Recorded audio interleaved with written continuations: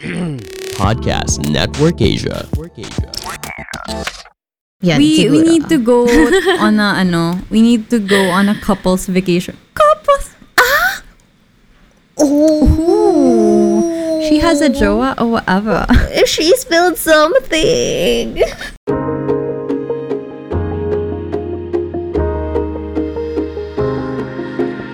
Confidence, self-improvement, and success. Two Filipino entrepreneurs, two different journeys. Welcome to Camp Confidence Radio, a podcast about all of the above, served to you weekly. I am Riza Lana Sebastian, the serial entrepreneur behind Lana PH, Mink PH, Talaala PH, Ambush Clothing, and Wimanila. And I am Ayin Bernos, the brown girl behind Morena the Label and Ideology Studio, also known as Ayin Pero Tagalog on TikTok. Our show is now powered by Podcast Network Asia and Podmetrics. Enjoy!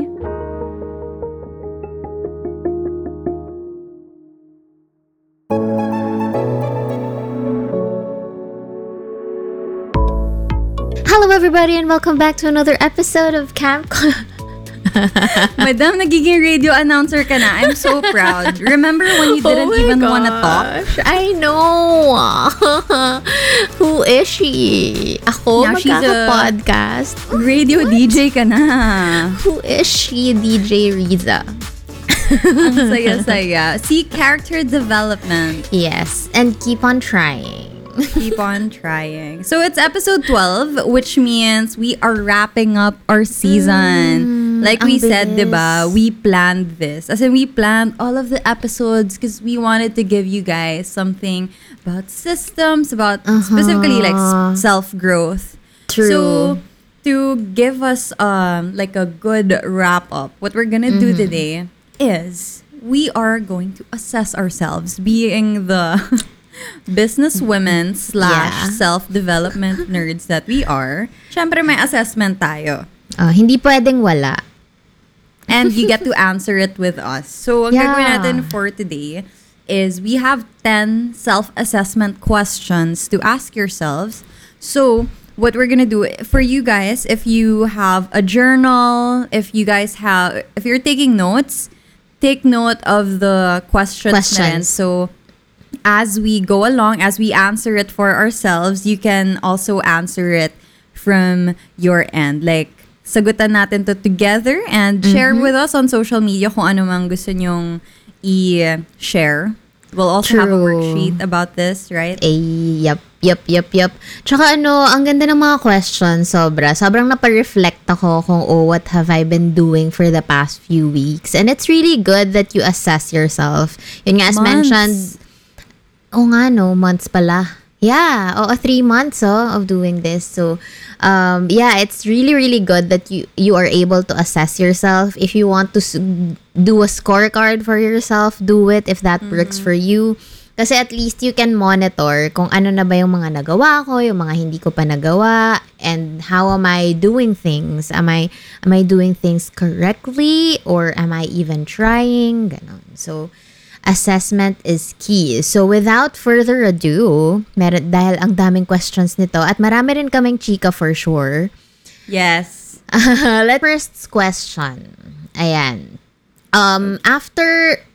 For the entire season ng Camp Confidence, Madam, can you identify what you were working on or what you are working towards? San ka ba papunta ngayon? Na-identify mo ba kung ano na bang mga gusto mong ganap the future? We've been recording for the last 3 months, diba? Pero I guess I'll also include na rin 2021 kasi nga we've been planning and working on Camp Confidence this season since January. And I think since nag-start tayo, I was always working towards Abundance 2021. Talagang, True. for me, I wanted to get my financials in order kasi nga, oh my gosh, I'm in my, like, towards the late 20s. And parang, sabi nila, the mistakes you make in your early 20s are gonna come and bite you back in the puwet. So, right now, I'm in that phase na I'm trying to get my affairs in order. para, to secure also my future, para, I can continue growing what I've been working on for a long time. Kasi nga, before this, I was just traveling so much, ganyan. And then, ngayon na nagkaroon ng pandemic, had to stay at home, talagang, it was all about work for me. And because I had to do that, sabi ko, hindi pwedeng I'm working for nothing. So talagang for this year, sabi ko talaga, I need to focus on abundance. Alisin ko na yung scarcity mindset na, kasi scarcity mindset, diba? Like, I don't have enough or I don't know where I'm gonna get this. So yun, that's what I was working towards. Abundance 2021. Abundance. And you, madam? Ako naman, as you would already know, ang theme ko talaga for this year is rest and give back. I really wanted to rest because 2020 was so, super work for me. But, nagkakwentuhan nga kami ni Ayin before we record this. Nag-get ready with me, chika kami kanina.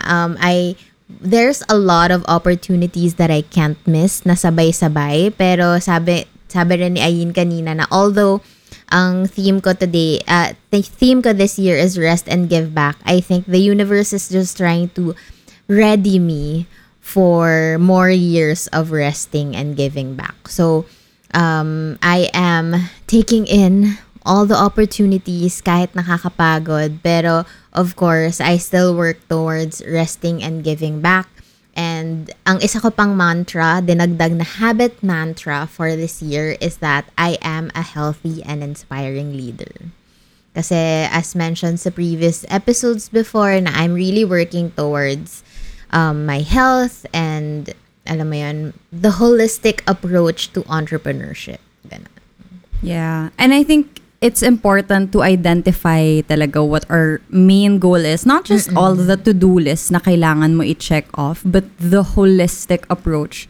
And if you can answer this, yung can I identify what I was working towards, it's much easier to make decisions. It's at least may clarity. And I think yun yung pinupunto nitong question na to. Yeah. Now, going to our second question. I like this one kasi being self-critical and stuff.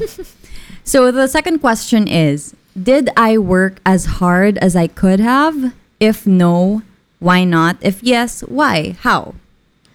Ikaw muna, madam. I would give myself 9 here. From 1 to 10, 10 being the highest. I would give myself a 9 here kasi I can finally do yoga 3 times a week, which I said way back na 2 times a week lang. Pero ngayon, I did 3 times because I'm that extra. De joke. And then number 2 is that I was able to establish a healthy relationship with food inspired by mga IG fitness idols na I need to have breakfast.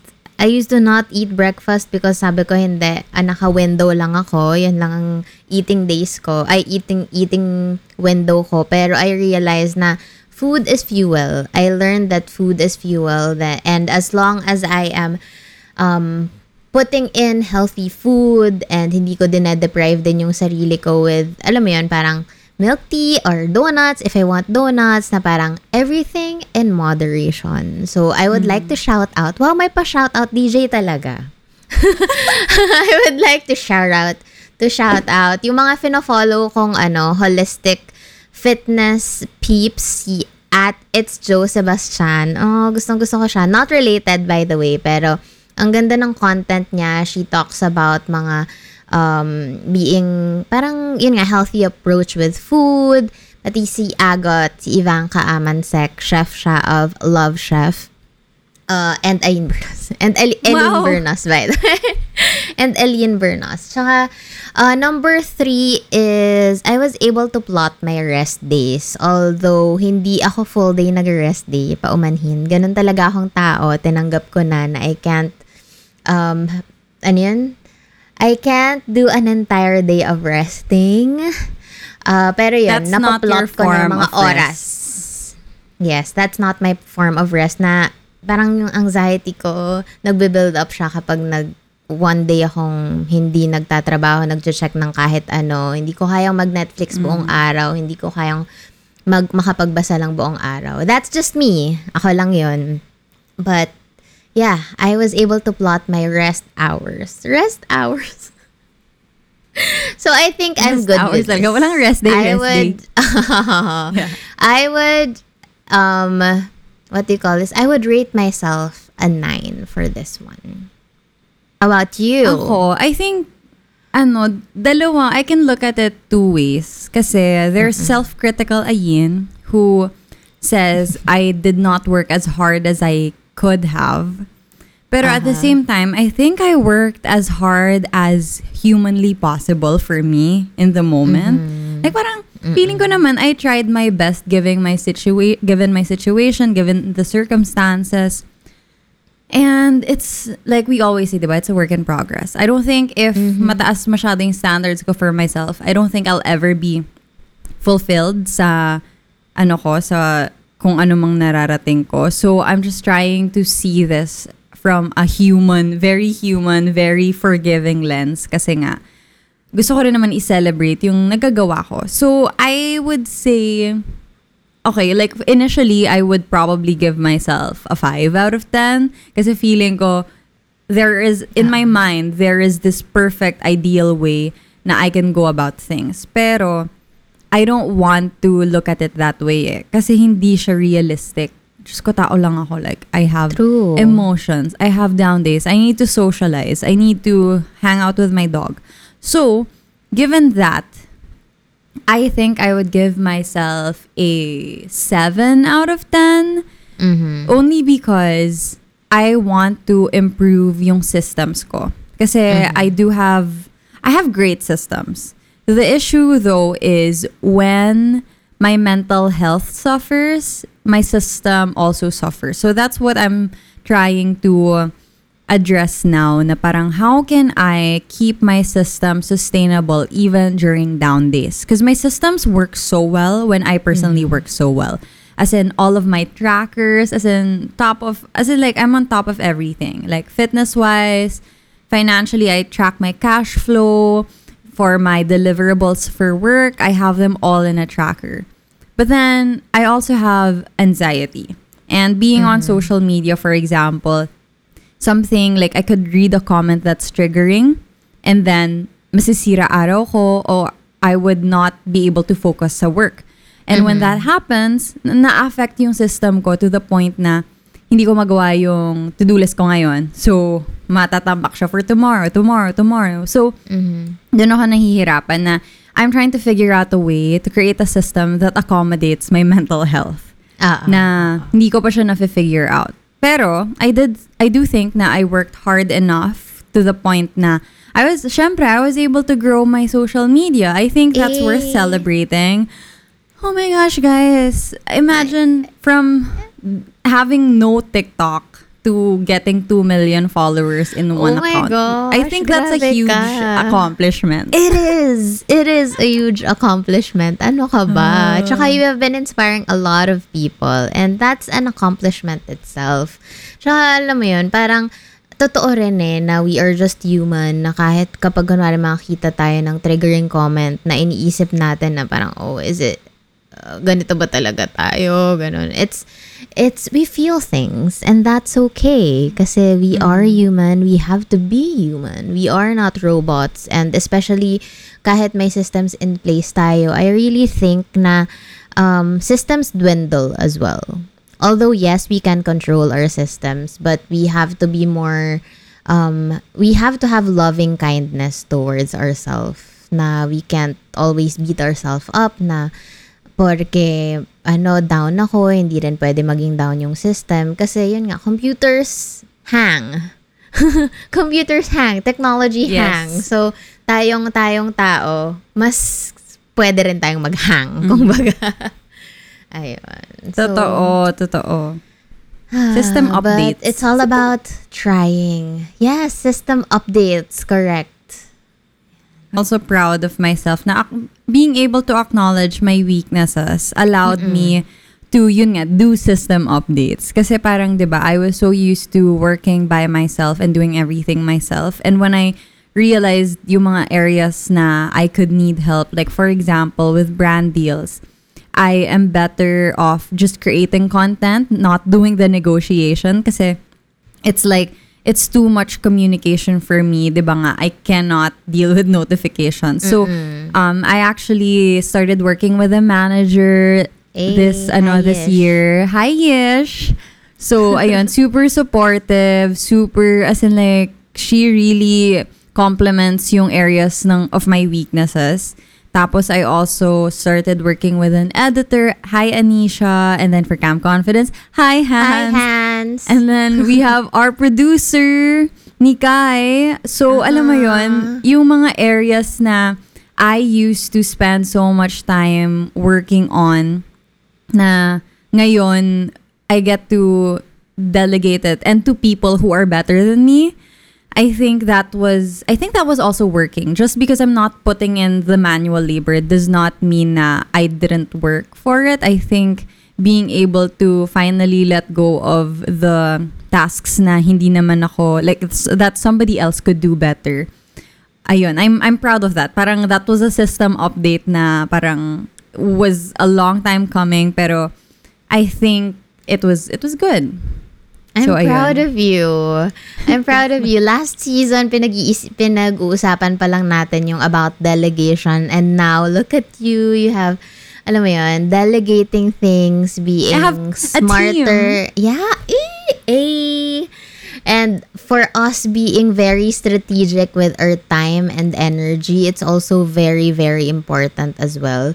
Kahit actually, when I was looking back, nung ako pa lang mag-isa, I just realized na kaya din siguro ang bagal ko mag-launch nun. Kasi I was really trying to protect my time as well. Although parang nung time na yun, hustle yung feeling ko. Pero napapansin ko na kapag yun nga, mga gabi na or maghahapon na magpapahinga ako, then kayod ulit after dinner. Although yes, admittedly, very workaholic pa rin ako nun. Pero ina-assess ko yung sarili ko na very protective pa rin pala ako with my time and energy back then. Third question. Am I proud of my decisions? Did they align with my values? Go, madam. Ooh. Take it away. Are you proud I of your think- decisions and were they aligned with your values? I think for me kasi, like, my values are integrity, compassion. Yun yung top 2 ko, I would say. Community also. And I think, yes.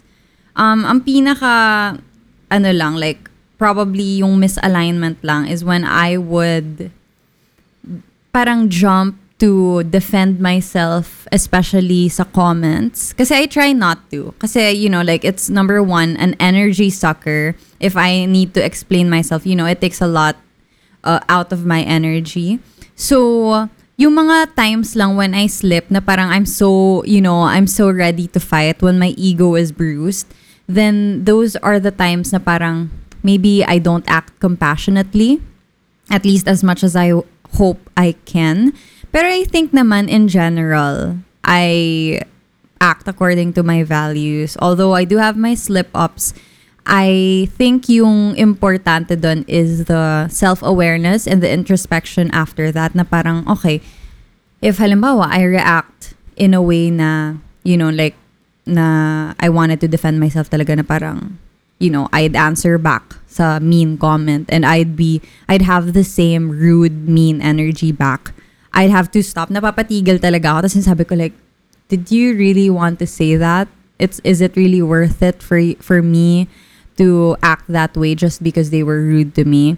There's some days I'm like, yeah, they definitely deserve that. And I don't regret it. But then sometimes I'm like, well, I should have just let it go. This person might be going through something at napag-initan lang ako because ako yung nakita niya sa For You page. So yung mga ganong moments, like I try to be mindful and I try to evaluate. If I can fix it in the moment, as in agad-agad, then I do that. Pero kung hindi, then I just remind myself na, okay, remember this feeling, remember how this passed anyway. Alalahanin mo the next time this happens na it's also gonna pass. So just relax. Ayun. So I think generally, yes, I'm proud of my decisions. And Yes, I would say 90% of them align with my values. Same. Actually, ako din, I would rate myself a 9 for this one. Kasi values-wise, for the past few months, ang daming concerns sa company na that really tested my values as a person and as an entrepreneur. And this is another time for another chika. Pero, yung authenticity talaga sa akin kasi it's also one of my core values. Authenticity towards my why and towards sino ka ba talaga as a person and as a boss. Doon talaga na test for the past few months kasi marami mga decisions sa company na it feels right but logically speaking, it's not right towards my values. Parang sobrang daming forks, sobrang daming dilemmas na tama to, pero parang mas tama to. Pero pareho silang tama. What do I do? Mga ganon. So, how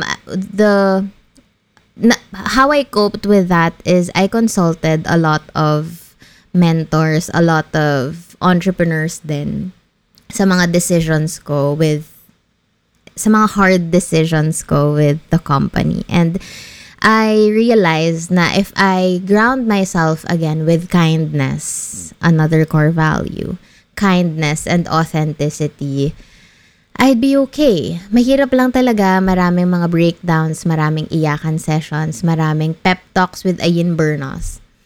Pero, we'll push through. I may, parang magfo-flourish pa rin ako.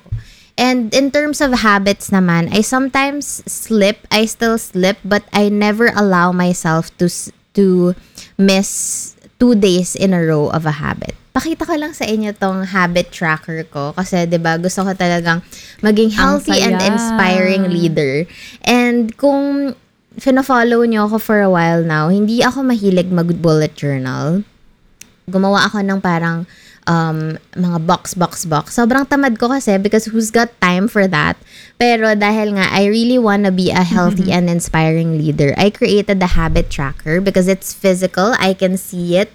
Na parang mamomotivate ako na, wow, my ex, nag-workout ako. Etong mga ex na to is at least 10 minutes of movement a day. So, I ang saya. Committed nung April 7, and nag-slip lang ako May 17 and 18 because it was really a busy days. Ito. Pero actually ngayon, May 19, tinatamad pa rin akong mag-workout. Pero sabi ko, hindi. I cannot slip more than 2 days in a row. So, ayan. May dash dahil hindi By ko the way, nagawa 17, nakita ko yung 18, pero yung 19. push-up mo sa TikTok. Ang bongga mo, madam. Oh, ang galing nun. Ang galing nun, wow. Hindi kasi, ikikwento ko na rin ba, may nakita kasi akong TikTok na kapag gumamit ka ng resistance band sa arm mo, tas gagawa ka nung full push-up, makakaya nyo siya. Hindi ko alam kung na-articulate ko ba dito masyado yung kwento ko. Tignan pero nyo na lang. Go to my TikTok, @Rizalana. Follow nyo na rin, wag na kayo mahiya.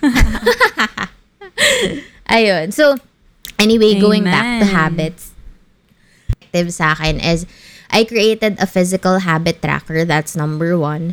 Number 2 is I had an accountability partner. My accountability partner right now in terms of fitness is my sister. Hello, Louie. Love. Nagsisend kami ng photos every day kung nag-workout ba kami or hindi. Dapat pawis. Ang it's proof. taray. Kasi baka mamaya nagbihis ka lang at nagpicture tapos hindi ka na nag-workout. So, yun. I send photos at 8 a.m. So, kapag hindi siya naka-receive ng photos ng 8 a.m., may message na ako, ate, ano nang ganap natin? Ganon. So, siya naman, i-message niya ako ng workouts niya 8 p.m. naman or 9 p.m. Kapag beyond 9 p.m. wala pa siyang sinend, ibig sabihin hindi pa siya nag-workout. And it really worked for me kasi may, alam mo yun, healthy accountability partner. Kasi merong mga accountability partners na toxic na parang tipong, you don't deserve that. You have to have a healthy accountability partner that would encourage you and, alam mo yun, motivate you to do your habits. Ayan. Nakakatawa kasi kami rin ni Eileen, yung sister ko naman, who's watching by the way. She watches Hi. literally every episode. Hi, Alien. Yung so we tried, kasi parehas kaming we were out of it kasi she has asthma. So, nagkaroon siya ng like issue with her asthma. I don't know the medical whatever. Anyway. Tapos, nahirapan siya mag-workout. You know how Eileen super fit, diba? Like, super duper fit. So, for her to not be able to work out is like, what? Anyway. Tapos ako naman, hindi ako maka-workout because I wasn't sleeping well. As in, oh my God, recently talaga, sobrang pangit ng sleeping pattern ko, mostly because of my anxiety and my insomnia. So I'm going back to therapy, by the way. I'm going to see a doctor again. Tapos, anyway, so accountability partner, and we decided na we'd create a system around our sleep schedule and also our wake-up schedule. Kasi we have a common bathroom. So yung rooms namin joined by one bathroom. So like we go in and out of each other's rooms. Tapos, so, ang plan namin is we'll do skincare at 10, be in bed by 11, tapos I'll wake up at 6 so I can work out at 6 kasi we have a workout area sa bahay. Tapos yun lang yung, it's like a limited space, maliit lang yung space niya. So, isang tao lang. So, ang plan is 6 a.m., dapat gising na ako kasi by 7, siya naman yung mag-workout. So, parang I need to get my workout done 6 a.m. to 7 a.m., tapos siya 7 to 8 kasi si mommy naman mag-workout daw siya ng 8 a.m. So Ang parang saya ganun. So naman. parang may pressure na ayun na susunod na si Eileen. Kasi si Eileen, she's also very disciplined and she has class. So parang she needs to be done by that time. So I can't I can't adjust. So well, honestly, hindi ko pa siya na-implement kasi nga ang pangit ng tulog ko. But I think once I start, like once I start with therapy again and I can get this all in order, ayan. Pero ang saya lang ng may accountability Totoo. And na parang may support system. Yeah, you have to have one too for yourself. Kasi very motivating talaga. Tsaka aminin na natin na nakakahiya na sabihin sa iba na magko-commit ka tapos hindi mo gagawin. This is the reason why we've had the podcast for a year now, and in fairness, consistent kami sa uploads. And all fairness, everyone. So, ayun. Actually, kaya rin ako nakapag-start ng TikTok. Actually, kahit sa mga scary decisions in life, kapag may accountability partner ka, iba talaga yung feeling. Katulad nung TikTok, takot na takot ako mag-TikTok kasi hindi ko naman kaya sumayaw. I mean, tapos parang sabi ko March, okay, sige, fine. Magte-TikTok na talaga ako ng March. Sinabi ko kay Ayin. Tapos parang February, end of Feb pa lang sasabihin na ni Ayin, oh, Madam, March na. Ano na, nasa na? Patingin, nasa na yung... Nasa na yung upload mo today. Ganun. So, ayan. Again, healthy accountability partners. Amen. Hi. Okay, so next question for us is, let's talk about standards. Did I set... sorry, again. So next question, let's talk about standards. Did I set high standards for myself, for other people? And did I follow those standards? Standards. I always have high standards. Charot. I always not charot. I always have high standards towards myself, towards my work, and ayun nga, madalas nga, since high yung standards ko, the usual old me, kapag nag-slip ako or kapag hindi ko nagawa or hindi ko na-achieve yung certain standard ko, the old me would really be frustrated, na aawayin ko na yung sarili ko na, ano ba yan? Sinabi mo ganito, tas hindi mo ginawa. Alam mo yung I notice the communication I do towards myself, kung paano ko ba kinakausap. Dati, the old me would tell myself na, oy, ano ka ba? Ano bang commitment yan? Hindi, sinabi mo mag-workout ka, tapos magsislip ka. Sayang naman, nakailang days ka na, tapos magsislip ka ng 2 beses, ganyan. I would really be frustrated. I would tell myself na, anong klase, ganong level? Ano ba yan? Ba't hindi ka nagko-commit? Ba't hindi mo ginagawa yung mga kailangan mong gawin? But the new me right now, I try to practice loving kindness towards myself. Na tipong kahit mag-slip ako, pwede kong sabihin sa sarili ko na it's okay, we can try again tomorrow, na totoo naman, naging busy ka today or you're not feeling well today. That's okay. Let's try again tomorrow. It's a process. Again, you are not your emotions. You are not your slip-ups. And even if you fall down, sabi nga ni Albert Einstein, it's if you fail, you're not starting from scratch. You are starting from experience. So, even if it's best to have high standards, but it's all about how you process it if you don't reach your standards. Will you be frustrated towards yourself? Will you be mad towards yourself? Or will you choose to be kind to yourself? Kasi, tanongin nyo ulit yung sarili nyo. Does your best friend or does your favorite person in the world deserve what you're telling yourself right now? Kasi if hindi mo rin deserve yan, friend. So, you need to set high standards for yourself, especially with the way that you treat yourself. So it's not just, expectations mo sa sarili mo, but also your treatment sa sarili mo sa ibang tao. I think for me, I'm the same. Kasi I don't look at standards just from an accomplishment point of view na parang mataas yung standards ko na dapat ganito yung output ko, dapat ganito. It's not that. When I think about standards, I think about paano ko ba dapat tinitreat yung sarili ko? How do I treat other people? And ito ba ano yung i-accept ko?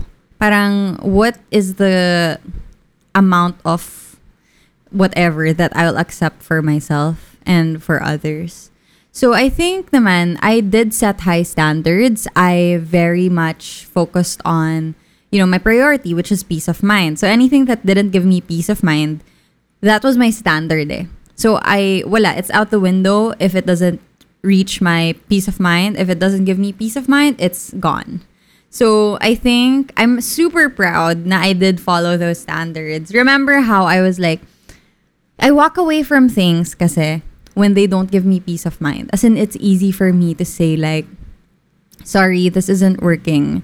Before, I still am a people pleaser. I don't like conflict. I don't like confrontation. But in the last couple of months, I really stepped up in that area na when something is making me uncomfortable, when I feel like nadedehado ako sa situation, or when I feel like this is not the treatment I deserve, I am now able to walk away, which is something that I couldn't say for myself before. Oh, grabe talaga. I think that's a big win. Yeah, I'm so people, happy for diba? you. I'm so proud of you. Kasi ako nga, I can also resonate with that. Kasi sometimes, I just say yes, yes, yes, and yes. Na I don't put high boundaries sa, sa time and energy ko. Na tipong kapag kunwari, for example, magre-request yung friend ko na, eto, you have to speak to this event, ganyan-ganyan. Tapos parang ang dami ko ng commitments for that week. I'd say yes kasi sa friend, sinabi ng parang referral ako ng friend, I can't say no. But now, I am able to tell people na parang I would have to politely decline as of now because I have set schedules for this and ganyan-ganyan. Na tipong ang schedule din talaga is for myself, for my rest hours ko siya, so I can't be booked that day, ganon. So, nga I realized na nagagawa ko na rin to now. Nakaka-no na rin ako sa ibang tao na nga. I'm so happy. Character development. Thank you for letting me realize that. Grabe talaga. As in, nakaka-proud bilang we're always accommodating, diba? Like, we try to accommodate literally everything. Pero it's not healthy to say yes to everything. Na, oh my gosh, being able to say, no, I can't do that for you. No, that's too much. Kasi people will really take advantage. So you need to be your biggest advocate. Totoo. So yes. Sometimes, nakakatawa kasi meron kaming, we message each other, kami ni Ayin, na parang, can you proofread this? Kamusta ba? Ang taray ba? Pakinggan? Or am I saying no properly? Am I saying no properly? How do I professionally say no? How do I not sound so, pastar. Ganun. I know, but yun. it's important. It's Still very finding the important. balance, but all good, all good. Yeah. If it's not a hard yes, it's a no. It's a no. Okay, next one. What was your biggest win for the last couple of months? Oh my God, madam. Gusto kong tumili, pero baka, kawawa si Nikay at si Hans na mag-edit nito. Pero, oh my gosh, I can finally tell myself that I am debt-free. Oh my God, I am finally debt-free. I have been manifesting this for so many years now. Kasi siguro sa mga hindi pa, for context by the way, marami akong credit card debt before kasi we were scammed. Super quick kwento lang, promise, hindi to 3 hours. We got scammed for millions of million. Hindi 4 million, million. Na-scam kami ng million and Josh and I had to pay the people na responsibility na parang naging responsibilidad namin doon sa scam na yon. And we charged it kasi wala naman kaming cash flow noon, so we charged it towards our credit card kasi for some reason ang taas ng credit limit ko noon, ako at saka si Josh noon that time. So, yun, nabaon kami sa utang, in short. And now, just this May, I paid my last credit card debt. And sobrang umiiyak talaga ako noon. By the way, dinocument ko siya ever since. So, abangan nyo yan sa vlog. Ikikwento ko yan lahat. Siguro magsisit down kami ni Josh. Ikikwento namin kung paano namin ginawa, anong nangyari, blah, blah, blah. Pero, oh my gosh, one of the biggest wins for this year is I am now debt-free. Grabe. Parang si Asia Dang, Madam Debt-Free Scream. Yes! I actually wanna do a debt-free scream kaso baka batukan ako ni Hans at ni Nikay. Oh my gosh, congratulations, Madam. You've been telling me about this since last year. And you finally did it. I finally did it. Oh my gosh, I'm so happy. How about you, Debt-free Madam? Oh my and kayang-kaya na. debt-free. Like now you have all the in the world to to put things, To give back. I mean like parang in time to give back and then put it sa mga new investments nyo. Congratulations. Yes. Thank you. Thank you so much. Grabe, ang saya ko. How about you, Madam? Grabe yung energy ko. For me, I think my biggest win would be making content creation my main source of income. Wow. Alam mo, I never really thought about kasi like when I started in 2016 sa content creation, I've been wanting to make YouTube and like social media my full-time job because I really like the content creation process, creativity. I just love that stuff. And I couldn't figure out how I could make it pay for itself. But the last couple of months talaga finally dun ko lang nakita. As in like hindi ko ma-imagine before how it could possibly be my main source of income. But now, Ito na. But now it's here. Grabe talaga. Hindi ko talaga in-expect na this would be possible. Pero yun nga, because TikTok blew up, it also, but like not just blowing up, parang I don't want to discount my effort rin. Kasi more than just going viral on TikTok, I also was able to create a consistent content process. Like, I was able to convert to Instagram, to YouTube. And it's always, I'm really proud of the content that I create because I really do think they're meaningful. So, the fact na I'm able to do that with my content, parang without sacrificing the integrity of what I want to post, I am able to attract brands that believe in me.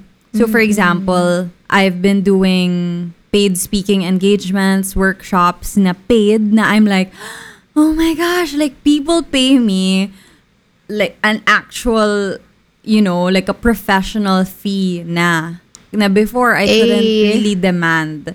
Now, honestly, like Yish is a huge part of it. My manager is a huge part of it kasi she really educated me about the industry, how it works, and how much I'm supposed to be charging for my services and for my work. Na na-realize ko, I was severely undervaluing myself. Na ngayon, I'm just super duper duper proud na when people ask me, when brands hire me to speak, especially to speak, not just to create content, but when they get me to speak in their events, I know that I really do provide value, and having confidence in my ability, knowing na what I charge is enough for what I give, I feel really proud kasi hindi ko talaga yun na feel before. Parang I used to be super insecure na iniisip ko like, do they think I'm overcharging? Tas ang liit-liit na nga nung rate ko. Tapos iniisip ko pa na I was overcharging. I was always like second guessing myself. Pero yung mga projects ko recently, just seeing how ang ganda ng feedback, not just the brands but also the audience. Like parang na-realize ko na, oh, I'm actually good at something. And parang to me, important rin na people get what they pay for. And I think now I can say na I really do provide value when I show up to those jobs.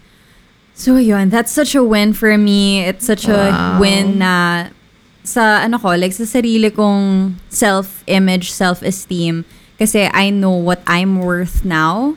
As in, just knowing that, being able to say that for myself na, I do valuable work. I'm really proud of that. Wow.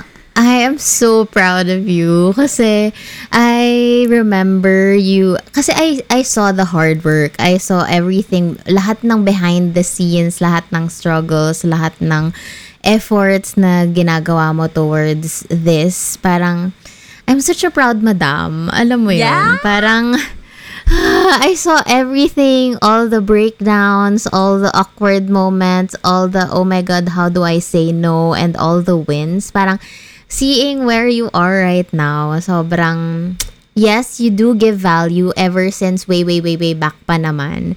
Tsaka ang saya lang din na nagsashine na yung totoong content na gusto mong i-put out there. Na, kasi 'di ba dati sabi mo you were doing parang ibang kind of content kasi ito yung uso, ganyan. Pero now, nababayaran ka na ng passion mo. Sarap sa feeling na gustong-gusto mo yung ginagawa mo, na while you're getting paid for it, ganun. So, Tsaka diba, like, I'm so proud of you, madam. Thank you, madam. Like, we've always been talking about self-development and productivity. And even when I was creating YouTube videos, my favorite thing to talk about is self-development and growth and mindset and productivity. Yun talaga yung number one ko.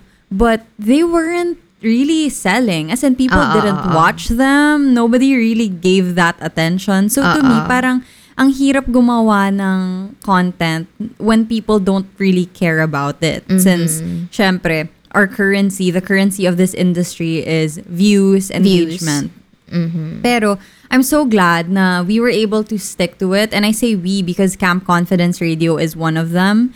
Now, when we started Camp Confidence Radio, wala naman talaga nakikinig na parang, it was just a passion project. Pero, at the end of the day, sticking to what we really were passionate about, what we wanted to talk about, and finally seeing people discover it for what it is, and people appreciating it.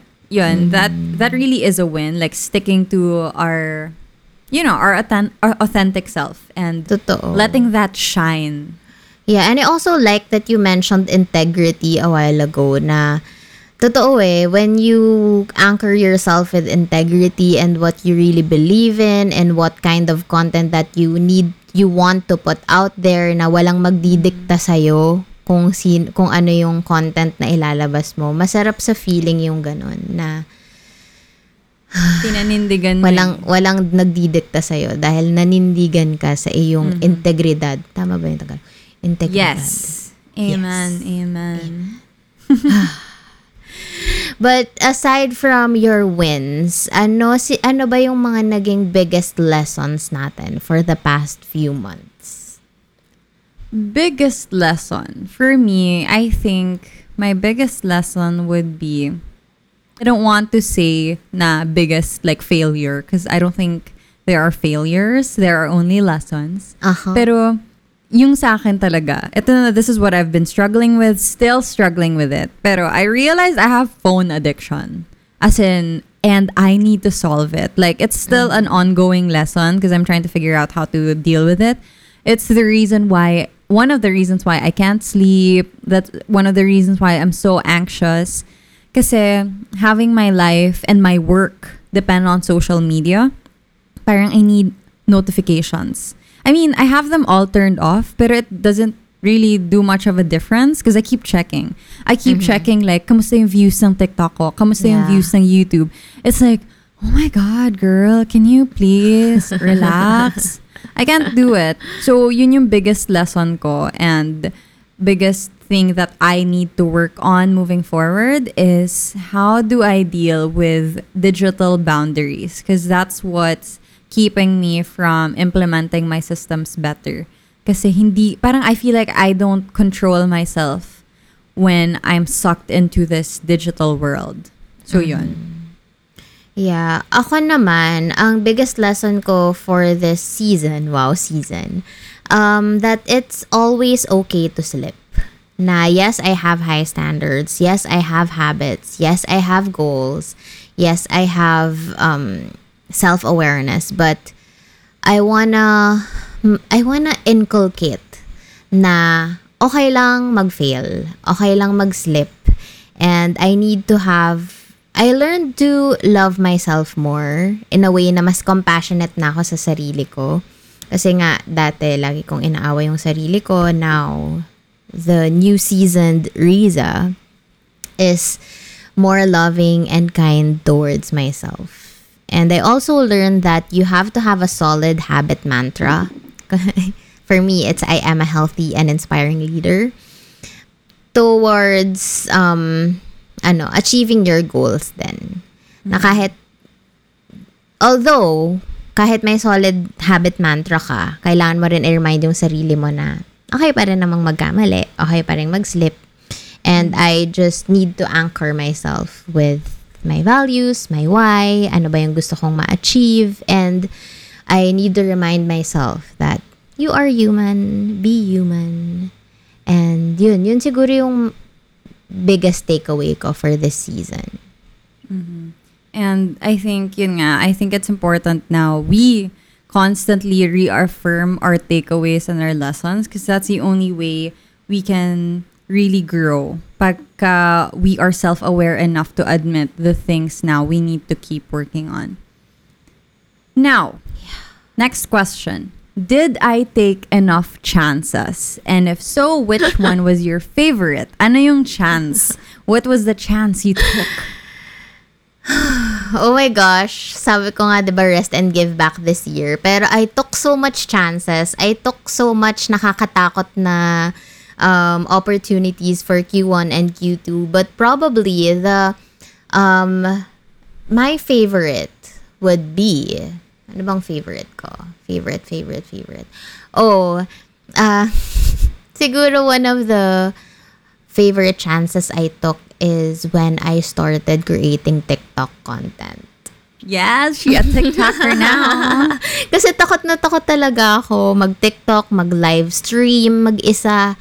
Live selling. And live selling. Pero si sis, nag-live selling, tas lagi na rin nagla-live, IG live, so na-enjoy ko na siya, and I've been doing TikTok, although hindi pa ganun kalaki yung following ko, but I love my following. I love my community, by the way. even if tiny pa rin kami. Tapos, oh my gosh, tinry ko rin pala recently yung YouTube Premiere, madam. I saw. Tapos, Kamusta? nakakatuwa kasi may mga ka-chat ako, wow, someone cares for me, someone cares for my content, ganun. So, meron akong 17 watchers that time. Tapos, meron akong mga ka-chat set. Tapos, parang, oh, someone likes my content, ganun. So, nakakatuwa lang din na yun nga, again, sabi mo kanina na you can provide value to other people. And I used to think I was boring, I can't share anything, what can people learn from me? But ayun, when I took a chance, when I tried, yun, people will appreciate you and never look into your vanity metrics na followers, but look into the kind of community that you have. And right now, I am really proud of the community that I have in my channel. And sa Camp Confidence, grabe, sobrang nakakatuwa yung community natin dito. And we love you all. And the community we were able to build sa mga brands namin. Ang ano lang din, very light and mindful lahat ng mga tao. So, yun siguro. Number 1 is, yes, I took so much chances. And my favorite would be being out there and creating a community that I love. Can I just say, you also improved so much as far as spontaneous speaking is concerned. As in, madam, like, I can really see it, especially since ako naman lagi mo kausap. Oo, as in, remember before how we needed to have like color-coded, as in like yung script namin color-coded, ganyan. Kasi parang nalilito ako. Yeah, para kasing one of Riza's areas of improvement na gusto niyang ayusin was like spontaneous speaking or impromptu speaking. Kasi nga, since she likes structure na kailangan talaga everything's planned out. But I feel like now that you've been doing it for so long, and not just with me, not just with Camp Confidence, as in like yung mga guesting mo sa ibang podcasts, you know, we did Paano Ba To, and then we were also on Angeli Dub's podcast. So alam mo yun, having all of those opportunities and then seeing you show up every single time, even though it was something you struggled with last year, big improvement. As in, and this is why I really say na you should take chances and you should keep showing up if the opportunity is in front of you. Kasi nai-improve naman lahat ng bagay eh. So just because you're not comfortable doing something at the moment doesn't mean na hindi ka na ever magiging comfortable. I think naman, madam, like super comfortable ka na sa microphone. No?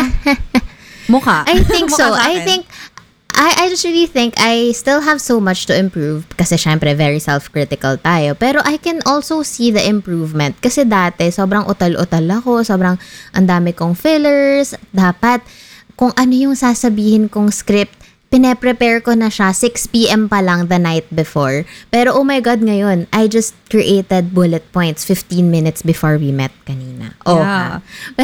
Before, naalala ko, madam, you would always self-edit na pagka may mali kang nasabi, wait, can I redo that?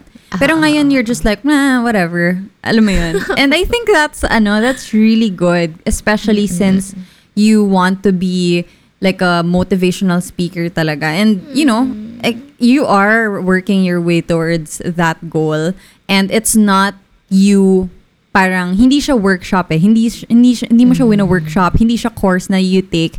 You are learning by doing. And I think that is the biggest, like, kind of education. Like, the best kind of education that anyone can get.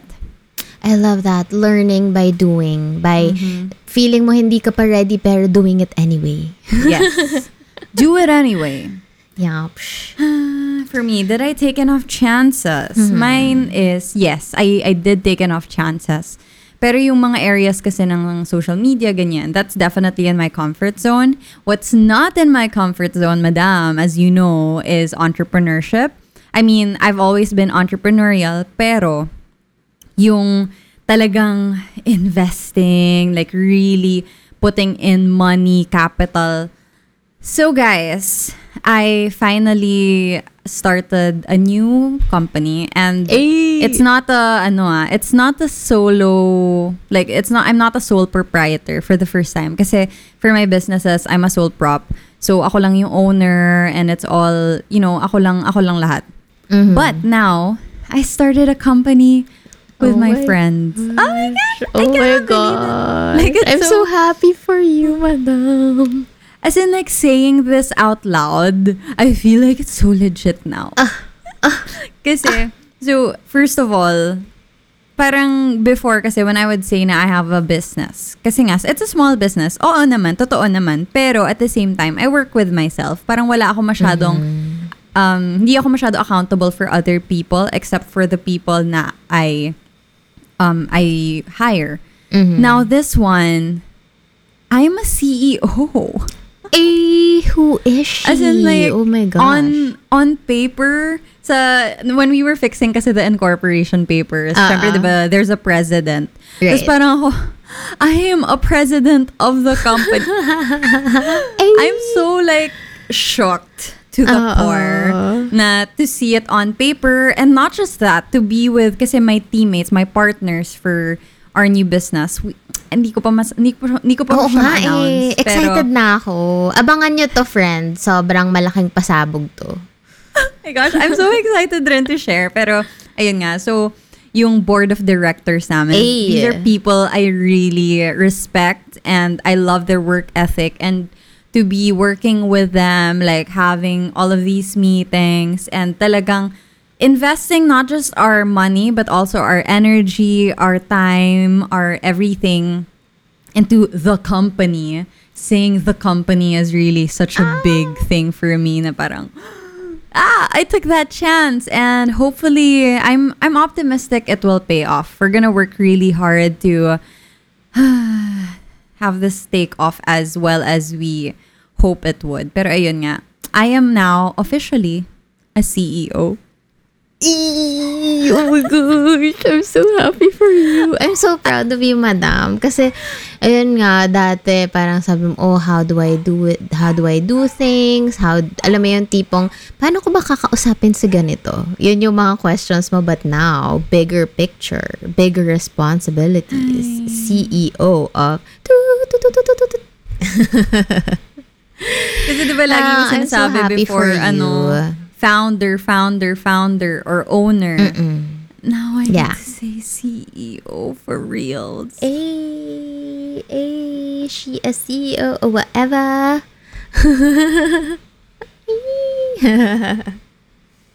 I'm so proud kasi sobrang alam ko naman na dito ka rin. Kung ako, ang for improvement ko is my speaking. Eto rin yung mga for improvement mo, yung leadership and entrepreneurship and delegation and product development, etc. And I can see you flourish in every single way. And this was hard work. Ang daming pinagdaanan before ito mangyari. So, I'm such Thank you, a proud madam. It's a lot of internal work. To even think, kasi diba, one of the limiting factors is we don't think we can do this, or we don't think we were made for this. True. But that's the thing, we're not made for anything. These are things we need to intentionally work on, and I think if we take a chance, we need to also intentionally work on those things. And that's what we're doing. So I'm proud of us. Totoo. Tsaka yun nga, our brain is wired to believe kung ano yung finifeed natin sa utak natin. So if you believe that money does not flow easily for you, yun yung mangyayari. But if you start believing, if you start telling yourself, if you start hardwiring your brain na magkakapera ako, abundance 2021, I can attract money easily and flow easily in my life, yun yung paniniwalaan ng sarili, ng brain mo, kahit ikaw mismo hindi ka pa naniniwala. Pero if you keep telling yourself those kind of things na feeling mo imposible, eventually magiging totoo siya. Eventually magiging tama siya. Magiging fact siya sa'yo. So, and it's not like magic. It's not magic. It's because you start acting like that kind of person. When you keep telling yourself na, oh, I am an entrepreneurial person. I am I'm a hustler. I am an abundant, wealthy person. You start acting like that kind of person. And if you act, as in yung choices mo are, like, if meron kang opportunity, what would a wealthy person do in this situation? And if you keep making choices like that, over time, they really pile up. And magugulat ka na lang one day, they'll snowball into a lot more opportunities, and you'll see na sometimes to a lot of people, it would seem like, oh, overnight success. But it really wasn't overnight success. It's because you made all of those tiny decisions to keep being that person until finally everyone else recognizes that you are that person. Tsaka it's always, every choice is a vote of what kind of of what kind of ideal person you'd like to be. Sino ka ba talaga? Ikaw ba yung nagsasabi na ang hirap kumita ng pera? Or ikaw ba yung tao na kaya kong kumita ng pera? Paano ko ba to gagawin? Anong racket ang gagawin ko? Anong paraan ko to gagawin para magkaroon ako ng pera? So, check kung paano mo kinakausap yung sarili mo. Check kung ano yung mindset mo. So, okay, for our next question, madam. If I had to redo one thing, what would it be? And why? May why pa. Miss Universe talaga. Okay. Oh, Miss Universe talaga. If I had to redo one thing, I would probably... I think I would have made more cutthroat decisions. Kasi for a lot of... Parang a big part of being a business owner is really making decisions. And I don't think I was as decisive as I needed to be. For example, like direction ng business. I was very confused for a long time as far as the business model is concerned. Like, and I just need to make... Kasi in order for us to maximize yung limited manpower namin, I need to decide ano ba i-focus, ano ba yung ipa-prioritize. And yun, I think that's it. It's decisiveness and being able to decide ngayon na rin. Para so that I can't so that I don't hold back the people in my team kasi they're very talented. And if I don't make the decisions, they can't execute. So yun, that's one thing that I want to redo sana. Pero since I can't, I'm just gonna do that moving forward. Now, moving forward, I'm just gonna be a more decisive leader. And hopefully, they're also able to pursue their utmost potential because they're free to do that. Ako naman, very baliktad. If I had to redo one thing, I would probably be less uptight. Kasi I am a very structure-oriented person na dapat magagawa ko to. Tapos I tend to not have fun with the process, na parang hindi ko siya masyadong na-enjoy. Parang, okay, I like the struggle, I enjoy the struggle, pero parang wala masyadong fun. Sabi ko nga, if I have the powers right now, what I would do is, number one, syempre dapat 0 COVID cases na. And number two is I would travel more. Kasi yung dati, lagi kaming work ni Josh na parang nakalimutan na naming mag-enjoy as a couple, as a person na parang work lang kami ng work. Nakakalimutan kong mag-enjoy na parang yung enjoyment ko parang monetized enjoyment pa rin siya na tipong, alam mo yun, hindi ako masyadong nakakapag-enjoy. Ang daming enjoy. Bilangin nyo nga kung ilan yung enjoy na sinabi ko. Kailangan mo nga talaga yun. Pero I need to have fun. So, yeah. Yan, we need to go on a couples vacation. Couples? Oh. She has a jowa or whatever. She spilled something. Wait lang, alam na ba nila to? Alam na ba na ng mga lang dito? No. Ano mo na to? Ikakat ba natin to o hindi? Hindi, okay lang yan. Oh my gosh. I just won't reveal who. But I have a boyfriend now. Yeah, guys. oh my gosh. Yes.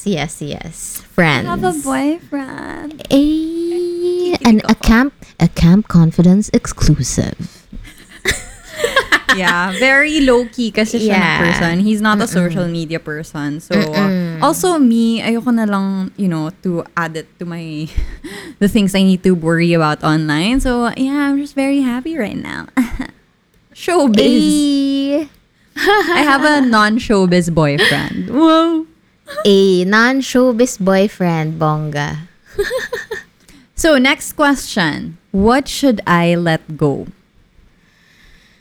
Ako, I need to let go of rushing towards everything all the time. Lagi kasi na parang, sayang yung opportunity. I need to do this, blah, blah, blah, blah, blah. I need to do this quick. I need to rush. I need to blah, blah, blah. I need to launch, ganyan.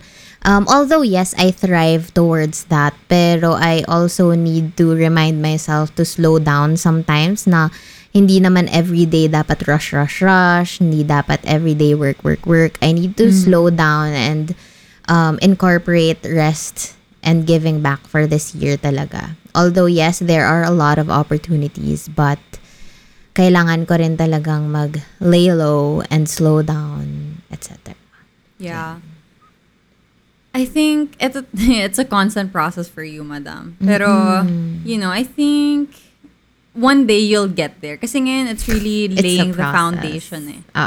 Parang talagang hanggang may opportunity, why not? Pero one day, it'll be worth it kasi you'll then have the option to just rest. Right. When the time comes.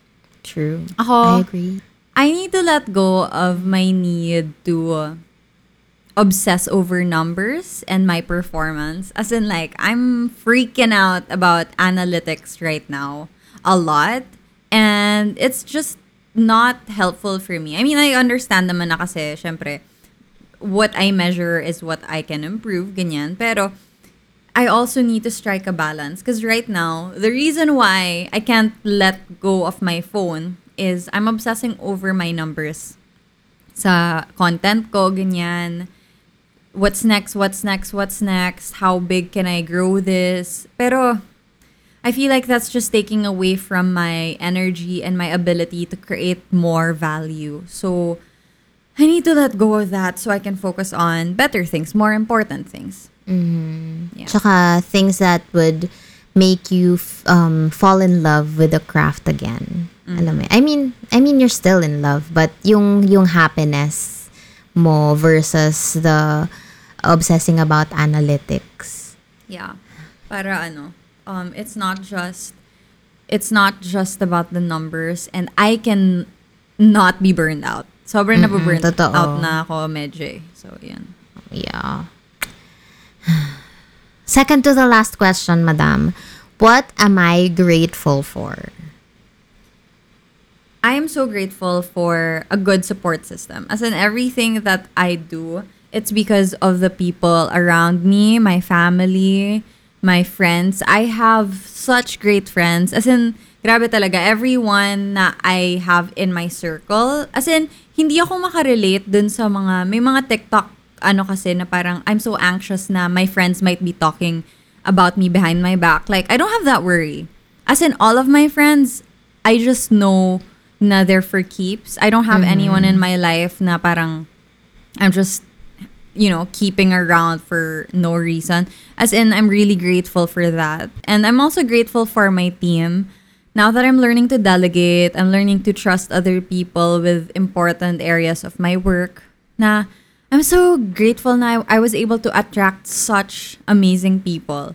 Na talagang ang saya magtrabaho because they're just good people. Yun. Exactly. Also, maybe because tapos na tayong mag-declutter ng mga relationships na does not serve us. Kasi meron talagang phase na ganyan na you would worry kung ano bang sinasabi ng mga kaibigan ko behind my back. Yun, you need to take inventory of who you share yourself with. Na although yes, matagal mo na silang kakilala, pero alam mo yun, if hindi siya sparking joy. Minari kondo. Yes. You also need to marry Totoo. kondo your relationships. Ako din, very grateful din talaga ako sa support system that I have right now. Kasi like you, I surround myself with the people who trust me, who pushes me towards my goals, na tipong kahit alam kong mahihirapan ako, still pushes me, aka Joshua Sebastian. Pero yun nga, I wouldn't know what my capabilities are if I don't do the tough stuff. If I don't do things that I fear the most. Parang hindi ko alam kung ano yung magiging limit ko. Number 2 is, second thing that I'm grateful for is that I am mas compassionate na ako sa sarili ko ngayon. So, for our final question for this set, hopefully you guys are taking notes as well and you're answering for yourselves. So, this time next year, how would I want to feel about my May 2021 self? So, this time next year, 12 months from now, ano dapat iniisip mo? Like, imagine, what would you be thinking about yourself? Oh my Riza. gosh. What would I be thinking about myself? What would I be thinking about myself? Yung other concerns ko ba? Ano na bang yun ba yung tanong? Kung anong iisipin ko? No, as in like, o ano nang na-achieve ko? Hindi, parang ano yung feeling mo? Like, okay. if Sige. May 2020, if 2022 Riza were to look at 2021 Riza, ano yung nafe-feel niya? Oh, I would feel really proud kasi I have more energy already. I am a healthy and inspiring leader. And I do not do negotiations towards my workouts. Negotiations in a way na, hindi ako mag-workout ngayon kasi busy ako today. I am able to carve out time for that. I do not negotiate. I don't even think about, do I work out today? Because yes, I always work out. Ganon. So, and then 2022 Riza would be proud of herself as well because she is able to slow down. And malay natin, magiging kind of person na ako na kaya ko ng mag-rest day. Mag-rest for a full day. So, let's see. Let's see kung anong mangyayari for the next year. I will look back on this episode 12 of season 3. Titingnan natin kung kaya ko na bang mag-rest day at hindi lang rest hours. Ay, we'll see. But a lot can happen in a year. That's why it's important to not limit ourselves in terms of this one. True. I think for me, this time next year, ang gusto ko talaga ma-feel ko is, kasi ngayon, 2021 Ayin, if I were to talk to 2020 Ayin, sobra talagang magugulat siya na this was possible. As in, more than just the social media growth and the business growth, if I were to tell her na na-achieve ko yung goal ko na body, goal ko na fitness level. As in, hindi ko talaga ma-imagine yun before. As in, it took me many, many years to even think about starting. Tapos parang now that I am that person, parang, what? It was possible? So, now I have a different ideal self kasi. Like, my ideal self is so much more, like my responsibilities are so much more. Like I am able to give so much more than just myself. And hopefully 2022 Ayin can look back and see na hindi ko alam yung sinasabi ko. Like kasi parang ako ngayon, like I'm dreaming, syempre. Like I'm looking towards the future and I can see a pretty good view na parang, but today, it's just all dreams to me. They're all just goals. But hopefully, I can look back and tell myself na, you did it, girl! You did it! Ay, And it's so possible. super Ayun na. duper possible, I for love sure. Sarap mag-look back. Love dreaming, love planning. And can you imagine yung progress that we had ng 3 months time lang? Ang saya. Ang saya mag-inventory. Ang saya mag-take account. Kung ano na ba yung mga nagawa at hindi mo nagawa. What you'll start, what you'll stop, and what you'll continue. It's very, very great. And I hope everyone also learned something from this season, and ang saya lang na we grow with you. Ang saya na we develop. We, ano tawag dito? We do system downtime and we do system maintenance with you. Kasi we are all a work in progress talaga. And being able to share the journey of the progress, I think, is one of the most important things and is the pillar of Camp Confidence anyway. All right. So anyway, that is the end of our 10 questions. And that's all. That also wraps up our season 3. Yeah. Hi, congratulations, Madam. Congratulations, Thanks. Hans. Congratulations, Nikay. Congratulations to us. Ay, sabay pa. Congratulations, Madam. You achieved so I much. think... Thank you, everyone, for your support. We will never be here if not for you, everyone. Salamat talaga. Very grateful kami, sobra. Yeah, super duper duper. And that being said, we will be back after 2 weeks. So we are going to do a little brainstorming. We're going to have a Zoom session and you guys are free to join it as well. We'll be announcing the details on Instagram. So you guys can join and we can chika and we can plan what's next for Camp Confidence. Yes. It's going to be a short 2-week break and then we will be back for more Camp Confidence radio content. Bigger, better. Bigger, better. Thank you very much, everyone. Have a great week ahead. And we will see you soon.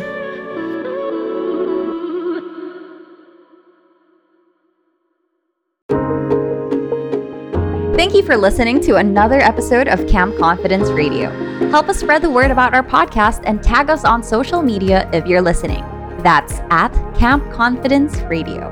Be part of our discussions, and to get access to our weekly worksheets, connect with us on Facebook at facebook.com/groups/campconfidence. Once again, this has been Ayin Bernos, the brown girl behind Morena the Label and Ideology Studio, also known as Ayin Pero Tagalog on TikTok. And this is Riza Lana Sebastian, the serial entrepreneur behind Lana PH, Mink PH, Tala Ala PH, Ambush Clothing, and Vim Manila. We'll see you next week for another episode of Camp Confidence Radio. Until then, stay confident. The views and opinions expressed by the podcast creators, hosts, and guests do not necessarily reflect the official policy and position of Podcast Network Asia. Any content provided by the people on the podcast are of their own opinion and are not intended to malign any religion, ethnic group, club, organization, company, individual, or anyone or anything.